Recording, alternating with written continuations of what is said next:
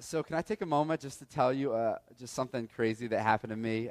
Thursday, something just nuts happened to me, and I have to tell somebody, and so I'll tell you, and I'll try to be smooth and segue it into Jesus somehow, but I just got to get the story out. So Thursday, I was out with my youngest son, Luca, doing some errands and whatnot, and we pulled into the drive at our house and parked the car, and I get out of the car and go around the car to get him out of his car seat.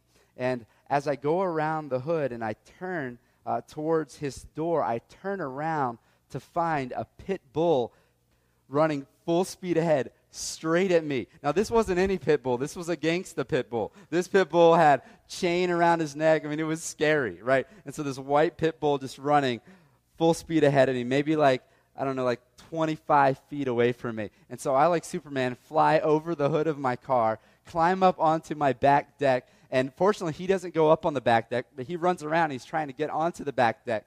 Didn't find the stairs. I start banging on the door of my house, begging for my wife to come and let me in. Fortunately, my little one is still in the car, and she opens the door and says, What? Where's your patience? There's a pit bull. And she pulls me in, and we freak out a little bit together for a moment, and then we go look out the front door, and there's this lady frantically running around for her pit bull neighborhood dog, and my life flashed before my eyes. And so can I segue that into Jesus a little bit here, is that I thought I was going to be dead on my driveway, and my son would have to see it. And last week, here's the segue. You ready? Hold on, it's coming. Last week, we celebrated Easter, and Jesus died, but he resurrected. Good news, right? See, if I die, I'd be dead, and it would be over. But when Jesus dies, he comes back to life. That's a beautiful segue. That was pretty smooth. I'm pretty proud of myself. Listen, here's the good news. Here's the good news. The good news is that, listen, Jesus resurrected to life, and we don't just celebrate that one time a year. Really, our entire faith hinges upon that truth, that if Jesus was dead, what are we doing right now? This is foolishness. But if Jesus is alive, it's a huge, huge deal. Somebody died, was out for 3 days. We're not talking about CPR, chest pumps. We're talking about he was gone, out for 3 days, and he came to life. And if we really believe that, that changes everything, right? It changes everything. And so it's a huge deal. And because it's a huge deal, I decided this week to take one more week to continue on looking at the resurrection. And so last week what we did is we established that since Jesus conquered the grave and he resurrected to life, it really becomes for Christians the very thing that our faith really hinges on, because if he's still dead, what are we doing, right? Our faith is not grounded in morality. Our faith is not grounded in the institution of church. Our faith is not grounded in a political party. Our faith is grounded in the fact that God became a man. He died for us, and there was 3 days of silence, but he came back to life, and he's alive, and that's what this is all about, that he conquered Satan, sin, and death for us. And so if you want to flip to 1 Corinthians 15, that's where we were last week. We're going to be in 1 Corinthians 15 again this week, verses 12 through 19. And in verses 12 through 19, we touched on a few of those verses last week, and we saw that Paul, the author of this scripture, ultimately it's God, the Holy Spirit, speaking through Paul, but Paul, the one who's got the pen in his hand, he's writing this letter to a church in the city of Corinth, and they're struggling with this concept of resurrection here. And so Paul, in the first 8 verses, kind of gives this creed that had been passed to him, and now he's passing it to them. It was a creed that really established the truth that Jesus died according to the Scriptures. He was buried. He was raised on the 3rd day according to the Scriptures, and that he appeared to many witnesses.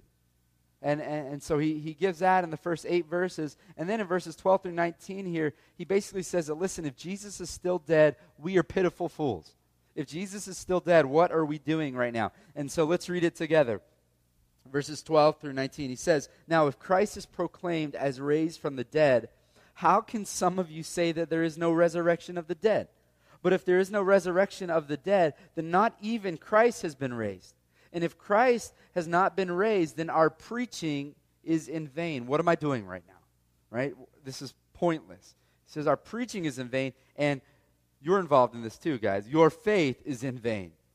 Verse 15, we are even found to be misrepresenting God because we testified about God that he raised Christ, whom he did not raise, if it is true that the dead are not raised. For if the dead are not raised, not even Christ has been raised.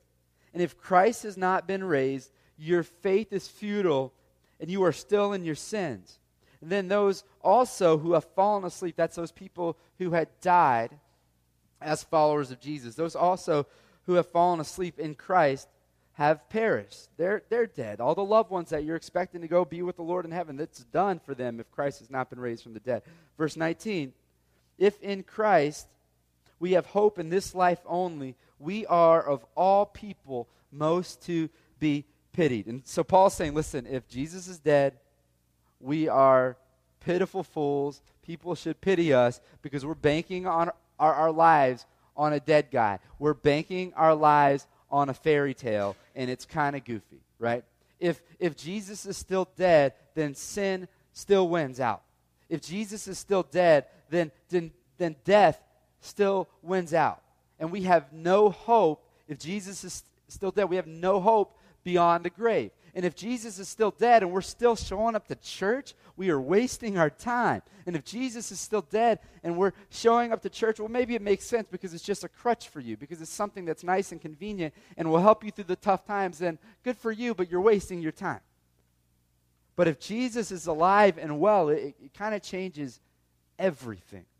And so I cannot fathom how Christians can walk on this earth and proclaim the name of Jesus and live as if he's still dead. I cannot fathom how people can say, I believe in a resurrected Jesus Christ, and kind of half-heartedly live for this thing. It makes no sense whatsoever. Jesus himself says, listen, if you don't take up your cross and follow me, you cannot be my disciple. He's like, if you're not serious about me, you can't be my disciple. He says, if you're not willing to give up your own life, you cannot be my disciple. He says, if you don't even hate your father, mother, brother, sister, even your own life, you cannot be my disciple. He's not saying hate your father and mother and brother and sister. He's saying, listen, your love for me should be so radical, so in comparison, that if you don't, how can you be my disciple if you don't really love me, if you don't really believe me? That's why so many people are fooled into thinking, I'm a Christian, but nothing's changed. Nothing's any different. Little tangent for you, but what I want to do is I want to get into some more evidence for the resurrection again tonight. And tonight we once again want to pose that question from last week. And that question is, some people come to church and hear it, but really sit there thinking, seriously? You really believe that a guy was dead and he resurrected? And the answer to that is, yeah, absolutely. We believe that, and it changes everything. In fact, we believe that it doesn't have to be this blind leap of faith as so many think it is. Rather, it can be an informed step of faith. It's not like, there's like a cliff over there and I hope I land on it. But it's a step. I can see evidences. I can believe the Scripture. I can see changed lives. And I could take an informed step of faith. The Apostle Paul, he deeply believed it. That's the guy who's writing this. He really believed that, listen, this is a big deal, and everything kind of hinges on this. And so what we did last week is we saw some of the biblical evidences of the resurrection from the Apostle Paul. He really believed it, and all of his scriptures kind of hinged upon it. And so some of the evidences we saw were that the Old Testament, really the first half of the Bible, if you're unfamiliar with the Bible, the Old Testament gives all kinds of prophecies about the resurrection to which Jesus fulfills, even speaks to some of the predecessors and those things that happen after Jesus dies, like the fall of Jerusalem. The Scriptures speak to that. Jesus can't control the things if he's just a man just coming up with a hoax. He can't control the things that are outside of his life. The Bible shows these things because it happened because he was, in fact, Lord. We also saw that Jesus himself predicted his resurrection. He tells them, I'm gonna resurrect after 3 days. He said, destroy this temple. I'll be back. Right? He's talking about his body. We saw that he was buried in the tomb of a rich man, as it was prophesied about in Scripture, that it was a wealthy man. It was an important man. It was a prominent man who gave Jesus his tomb. And Jesus gladly took the tomb because he knew that he was just going to give it right back after a few days later. So it's kind of a good deal. And so he goes there. And the reason he is put into the tomb there is because, listen, everybody knew this man. He was respected and wealthy and prominent, so that if some people began to claim that this was a hoax, all they had to do was say, Joseph of Arimathea, everybody knows where his family burial area is, and they could go and say, there's nothing there. And so there's some biblical evidence for you there. We also saw that there were hundreds of witnesses to the resurrection of Jesus. They were giving names, and therefore you could go and you could confirm those facts. And if you would go and then confirm with those people, and they had mixed stories that contradicted each other, this would just begin to dissolve. Right? This is not real. It would just dissolve. People would say, we're taking these names and talking to him, interviewing him. It's not real. But hundreds and hundreds of eyewitnesses say the exact same story till the day they die. And if they had conflicted, wouldn't there be things that were published? And so we saw there's some good biblical evidence. We also saw that there was this creed, as we spoke to earlier, that was developed and passed along so that nobody would distort the truth. And we still today, Orthodox and Roman Catholic and Protestant, we all believe this creed. We also see just all kinds of things in the Scripture that really point to it happened. It happened. That's some biblical evidence, right? And we believe it deeply, and it changes everything. And then we also saw that after Jesus died, buried, resurrected, and even ascended into heaven, his brothers, who before he died thought he was kind of crazy, we're not going to worship our brother. After the fact, they began to worship him because they saw him alive. We saw that some of Jesus' worst enemies, even the Apostle Paul, who writes this himself, who was out killing Christians, some of his worst enemies then turned and began to follow him because it happened. It happened. It happened. There's your biblical evidence from last week. But tonight what I want to look at is two other kinds of evidence. I want to look at circumstantial evidence, and I want to look at some historical evidence of the resurrection. Now, disclaimer, this isn't kind of how I normally preach. Normally we'll take a text and just work through it like we did last week, and we do the previous 12 weeks. We went through the book of Philippians. So just so you know, if you're visiting, this is kind of how it normally goes, but I think this will be helpful for you. And I want to start with circumstantial evidence. This is evidence that basically is like, hey, if this didn't happen, then how do you explain this? Another way of saying that is, what is the cause of fill in the blank, right? That's circumstantial evidence. And with circumstantial evidence, the burden of proof is on those people who disagree with the resurrection. So I want to give you just 7 pieces of circumstantial evidence. Maybe you want to write them down. We'll get them on the screen here for you. And some of these thoughts come from a book called Vintage Jesus, but hopefully this will help you here. First piece of circumstantial evidence, number 1, is how do you explain the change that took place in the lives of the disciples? We know the story of the disciples and how they were called to follow Jesus. How do you explain just this total transformation that took place in their lives? Right before the resurrection, these guys were just complete cowards, right? They didn't want to be persecuted. They didn't like conflict, and they were pretty much cowards. They had fled when Jesus was arrested. I think the best example of this would be this guy, the Apostle Peter.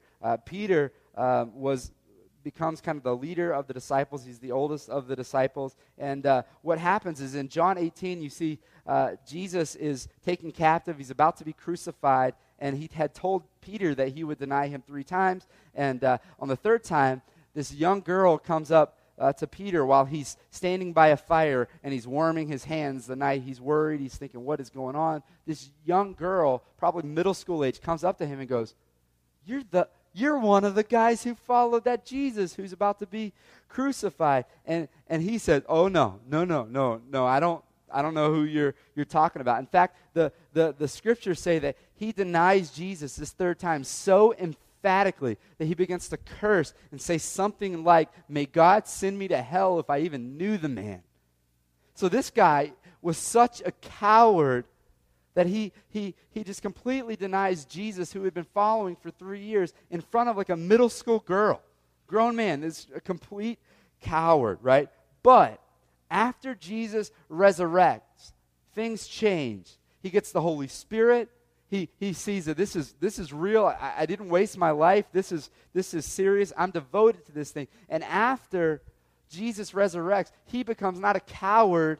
He becomes this man of God who speaks with such boldness and such passion that people are astonished. They're like, isn't he the unschooled guy? Why is he speaking like this? Where does this come from? He goes on to be persecuted for his faith. His life is just flipped upside down, as are all of the disciples. God does some incredible things through them. Eventually he gets to this point where they say to him, listen, if you don't renounce what you're saying about this resurrected Jesus, if you don't renounce that, then we're going to kill you. And he says, go ahead, kill me. I'm gonna stick to this truth. You can kill me, but I know the truth that because Jesus is resurrected, then after I die, I too will resurrect to life in him, eternally with him, in a real place, heaven. We really believe that. And so they say, all right then, let's crucify him. He says, whoa, if you're going to crucify me, tradition tells us that he says, if you're going to crucify me upside down, because I don't want to be crucified. I don't want to be killed the same way my Savior is. And so he's crucified upside down, tradition will tell us. This guy was radically changed. How do you explain that?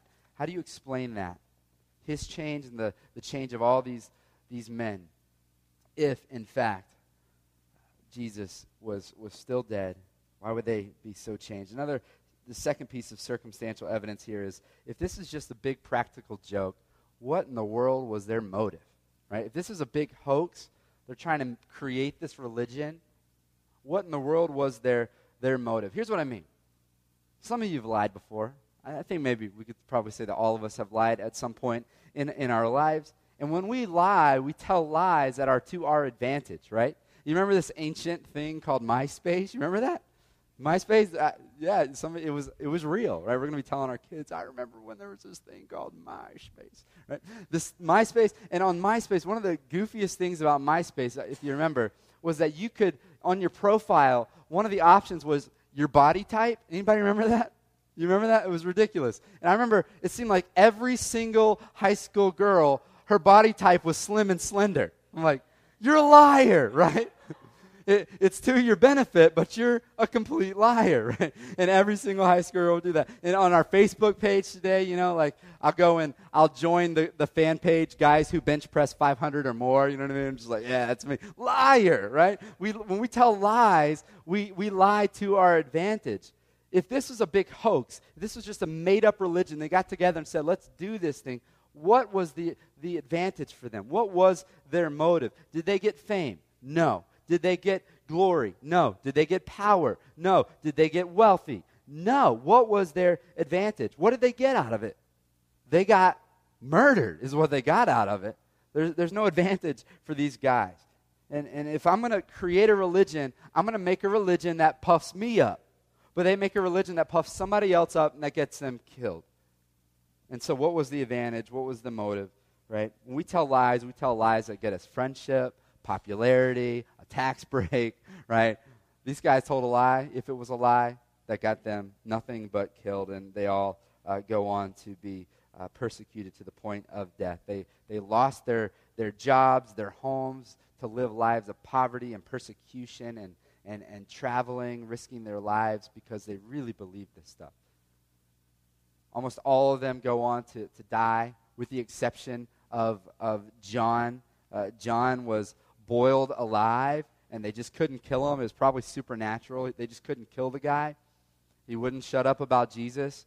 And so finally they say, all right, we can't do anything about this guy. Let's just exile him. And they exile him to the island of Patmos, where he then would die. So I guess really he was persecuted to the point of death, but he dies there. How many of you would change your story if you're being boiled alive? Maybe? I don't know. That's pretty torturous. And yet he sticks with it. None of them change their story. None of them turn on this because they believe this to be true. If they had, in fact, turned and said, no, this is here's what actually happened, don't you think it would be published? Don't you think Rome would see to it that everybody knew that Peter renounced Jesus? Don't you think they would see to it that James renounced Jesus, John renounced Jesus? They didn't see to it because it didn't happen. What was their motive if it was a big lie? You can't really explain that. Third piece of circumstantial evidence. Now, here's the thing with circumstantial evidence. These pieces of evidence, in and of themselves, don't just kind of put the nail in the coffin, it's done, point proven, case closed. But it's circumstantial, and it's good questions to help you. Here's another one. Why do people start worshiping on Sundays? Why do people start worshiping on Sundays? Remember that the Jews worshiped on Saturday. Number 4 of the 10 Commandments was remember the Sabbath, right? Saturday, keep it holy. And Jesus comes along, and he fulfills the Jewish faith, right? He says, I didn't come to abolish the law, I came to fulfill it. And he fulfills it. And they start immediately, almost overnight, start worshiping on Sunday, because that was the day of the resurrection of Jesus. Now this is important. Get this. Sunday was the first day of the week, right? And so Sunday was for them a work day, right? Saturday was everybody's off day, right? And so if I'm going to start a religion and I want to get it some momentum and some steam up front, I'm not going to go start a religion and say the day of worship is Monday. Everybody's going to work on Monday, right? That doesn't make any sense, right? But we can say thank you to the Christians of old, thank you to Jesus, that we get a 2-day workday or a weekend now because of Jesus and the Christians, because of the Jews and the Christians Saturday and Sunday. Thank you guys that we get a 2-day weekend. Praise God for that, right? Really grateful for that. Now listen, understand that we don't just celebrate, because of this, we don't just celebrate the resurrection of Jesus just on Easter one time a year, but we celebrate the resurrection of Jesus every single Sunday. We worship on Sunday because that was the day of the resurrection of Jesus. So another great piece of circumstantial evidence. How do you explain just like this overnight shift of worshiping on Sunday from Saturday?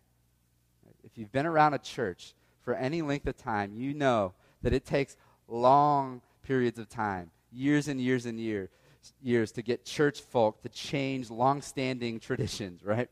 And this happens almost immediately overnight because Jesus resurrected. Here's another piece of circumstantial evidence. Why did people start worshiping Jesus?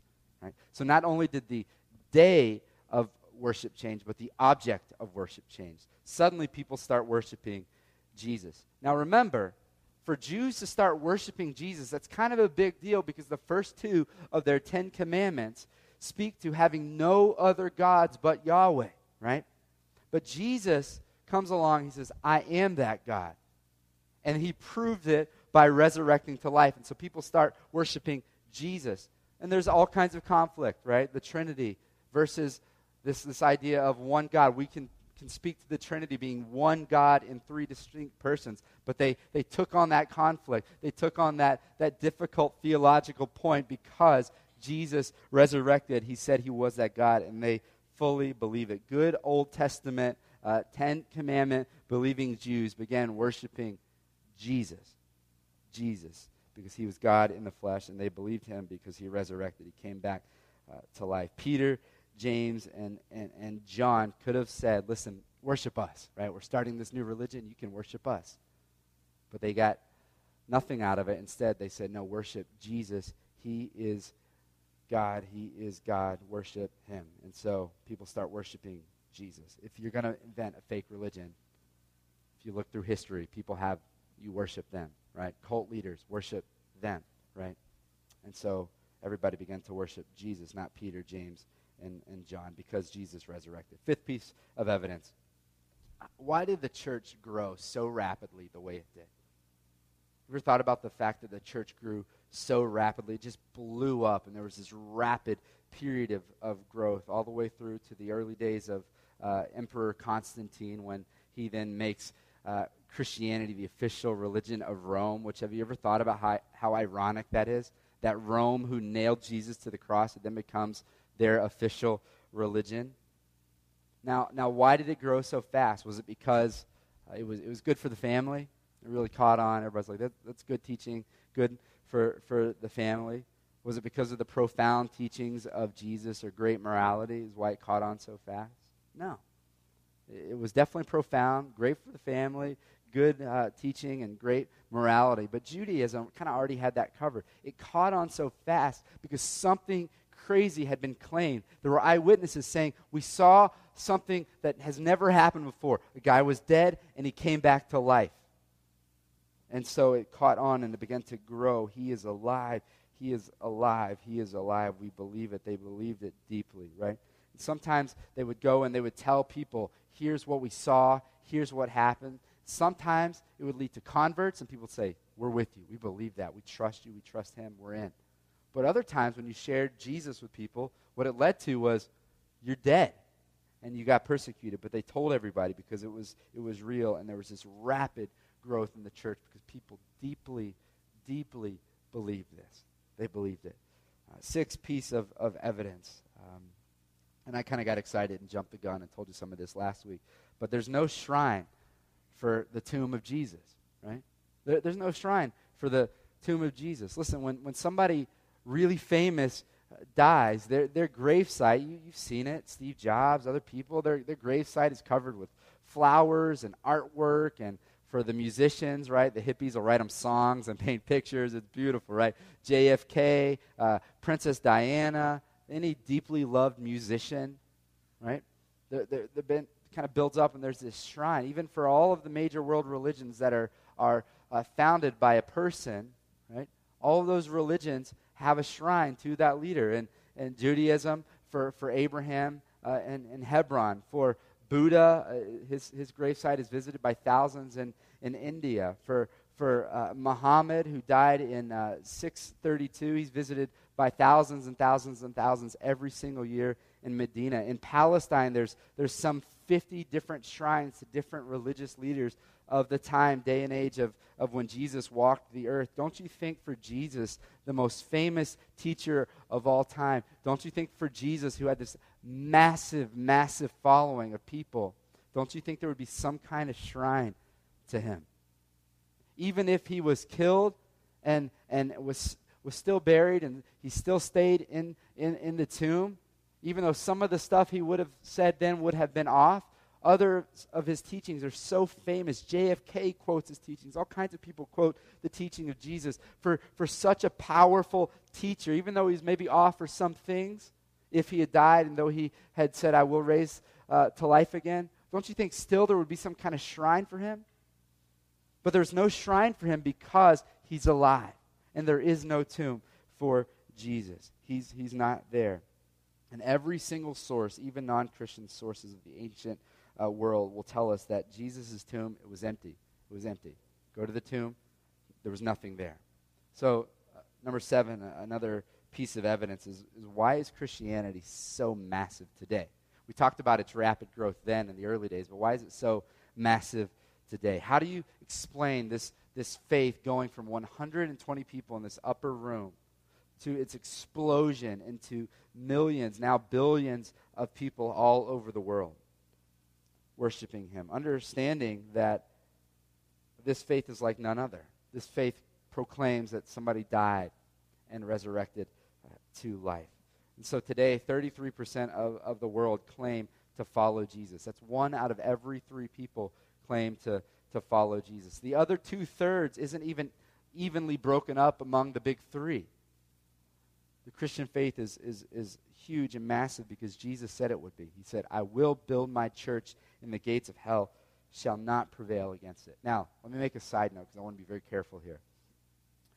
That statistic, 33%. That's 33% of people say, yes, I believe in the resurrection. Yes, he's alive. Yes, I believe that. But Jesus said in Matthew chapter 7, verse 14, he says, the gate is small and the way is narrow that leads to life, and there are few who find it.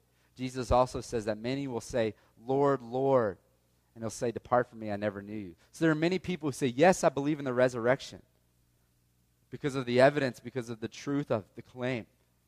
But just because you say, yes, I believe in Jesus, doesn't mean you're made right with Jesus and you're heading towards heaven, right? He says, many people will say to me, Lord, Lord, but he'll say, depart, I never knew you because you never gave your life to me. You have never been transformed by my power. You've never placed saving faith in me. So Christianity is massive in that 33% of the world claims him, but not 33% of the world are right with him. We have to understand the difference between belief and belief that leads to faith. I so believe this, I'm going to bank my entire life on it, that I completely trust it. But 1/3 of the world do claim the resurrection of Jesus. So there's for you 7 pieces of circumstantial evidence, just stuff to chew on. Again, this doesn't nail it down and say, there you have it, but it's good stuff to chew on, right? So many people will claim that the resurrection of Jesus is a hoax. It's something that people got together and created to elevate this great teacher. But the burden of proof lies with them. And the case has never been sealed that he has not resurrected, because you can't, because he is resurrected. And so, review those pieces again. How do you explain the change that took place in the lives of the disciples? And then what was their motives? And how do you explain that all these Jewish people started worshiping on Sunday?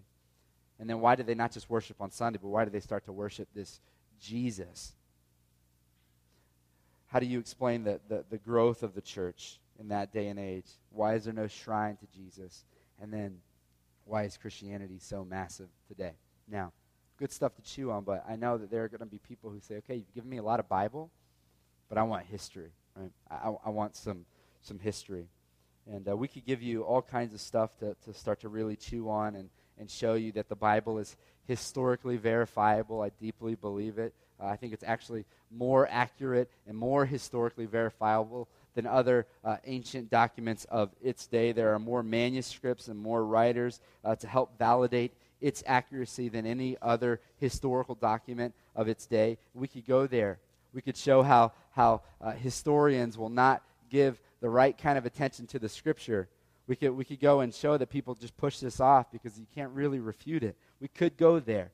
But what you're saying when you say I want history is you're not saying I want history. You're saying I want some unbiased sources. And so I want to give you just a couple of unbiased sources. Listen, I'll say this as a Christian. I believe that the Bible is the ultimate authority. I believe that is my job as a pastor to preach the Bible as the ultimate authority. But I also know for those of you who don't follow Jesus and those of you who are maybe fledgling a little bit in your faith, I think maybe some of these unbiased sources will help you. And so let me give you a couple, just a couple to chew on.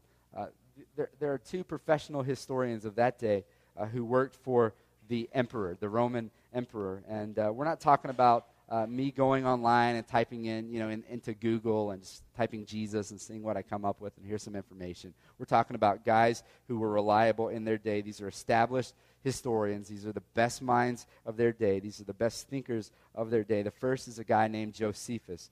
Josephus was born just very shortly after Jesus had died. And when he was old enough to start recording history, many of the eyewitnesses to the resurrection of Jesus were still alive. And so he begins, though he wasn't alive when Jesus was alive, many of the people who were alive with him were alive while Jesus was alive. And he begins to interview all these people. And he starts to interview these people as his research for his job, which was working for the Roman emperor. And he was a highly respected man.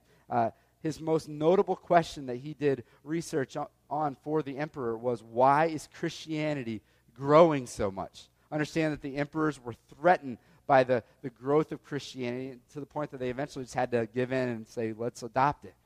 They were threatened by it, and so they said, what's going on? How can we shut this thing up? Why is it growing so much? And so after all kinds of careful research of eyewitnesses and other things, Josephus writes this history book called Antiquities. And in Antiquities, it's kind of this document on behalf and for the emperor. And in Antiquities, he writes, and I quote, Jesus was a man, and if one would call him that, he died, and 3 days later he appeared to them as one restored to life. This is a highly respected historian, non-Christian historian who was writing this. And so he answers the question, why are people worshiping Jesus? And Josephus writes as history that they are worshiping him, I am convinced, because he came back to life. You can do some more reading on Josephus. Good stuff. Another author, historian, was a guy named Sosthenes. He too worked for the emperor. He too was born just shortly after the death of Jesus, but was alive while many of these eyewitnesses were alive. And he said, and I quote, we'll put it up on the screen for you, he said, punishment or persecution was inflicted upon the Christians given to a new and mischievous superstition. So he's saying, listen, these Christians were punished and persecuted for this new mischievous superstition. He says mischievous in that it was getting these guys in all kinds of trouble. Superstition, he's saying this is some kind of crazy supernatural claim, but they're dying for it. Here's what's going on. These guys were being severely persecuted and punished for proclaiming Christ. To be a Christian meant that it was highly likely that you were going to endure all kinds of pain and persecution in that day, particularly under this one emperor named Nero. Maybe you've heard of him. And it was recorded by Sosthenes that they were being punished. They were being punished, and the reason they were being punished was because you could worship whoever you wanted as long as you also worshiped the God of the emperor, which many times was the emperor himself. But the Christian Christians said, no, we will worship Christ alone, only Christ alone. And we're willing to be threatened and beaten and killed for this because we believe that, you know what, you can kill us, but there's life after death. And so do what you need to do. We're not going to deny Jesus. So they were put to death in large, large numbers. Many of them were covered with tar or pitch and then stabbed with a stake and lit ablaze for government parties in the emperor's courtyards as human torches. Some of them were fed to wild animals as food. Some of them were thrown in the arenas with gladiators. Others of them were drawn and quartered, meaning they were roped up by their hands and the feet, attached to horses, and they would whip the horses, and the horses would go in 4 different directions and leave them there to die. But they did it because they were convinced, we will not renounce Jesus. We saw it. My grandmother saw it. They saw it. It's confirmed. We deeply, deeply believe this. And so Sosthenes said, we punish Christians, but they just wouldn't go away. We punished large numbers of Christians, and they just wouldn't go away. It just kept growing. It didn't slow them down in the slightest. In fact, the thing grew even more, even faster, because people saw, wow, these guys really believe this. And so it just blew up. Death no longer scares them, Sosthenes said. They won't give up their allegiance to Jesus by the thousands. There are all kinds of other historians we could talk about. There's a guy named Pliny the Younger. There's Tacitus we could look at. There's all kinds of other guys. But for the sake of time, we'll end there for you. But unbiased, credible sources that say the resurrection is historically verifiable. These guys deeply believe this. It was more than a fairy tale. And so hopefully some of this stuff that we've looked at has helped you, from the biblical evidence of last week to the circumstantial evidence, even some of the historical evidence. And so as I begin to close, maybe we should ask the question, what was the alternative explanation of that time period to the resurrection? Because you can't really go and deny an empty tomb. So then what was the alternative explanation? I remember we talked about a little bit last week that some of the Islamic scholars and even today, Christian Science, they will say that he got beat up by the mob, yes. They will say that he was whipped with a cat of nine tails with balls at the end of leather strips that softened his flesh on his back, and then hooks and glass and rock would dig into his back, rip off his flesh so that many would just die from that beating alone, the flogging alone.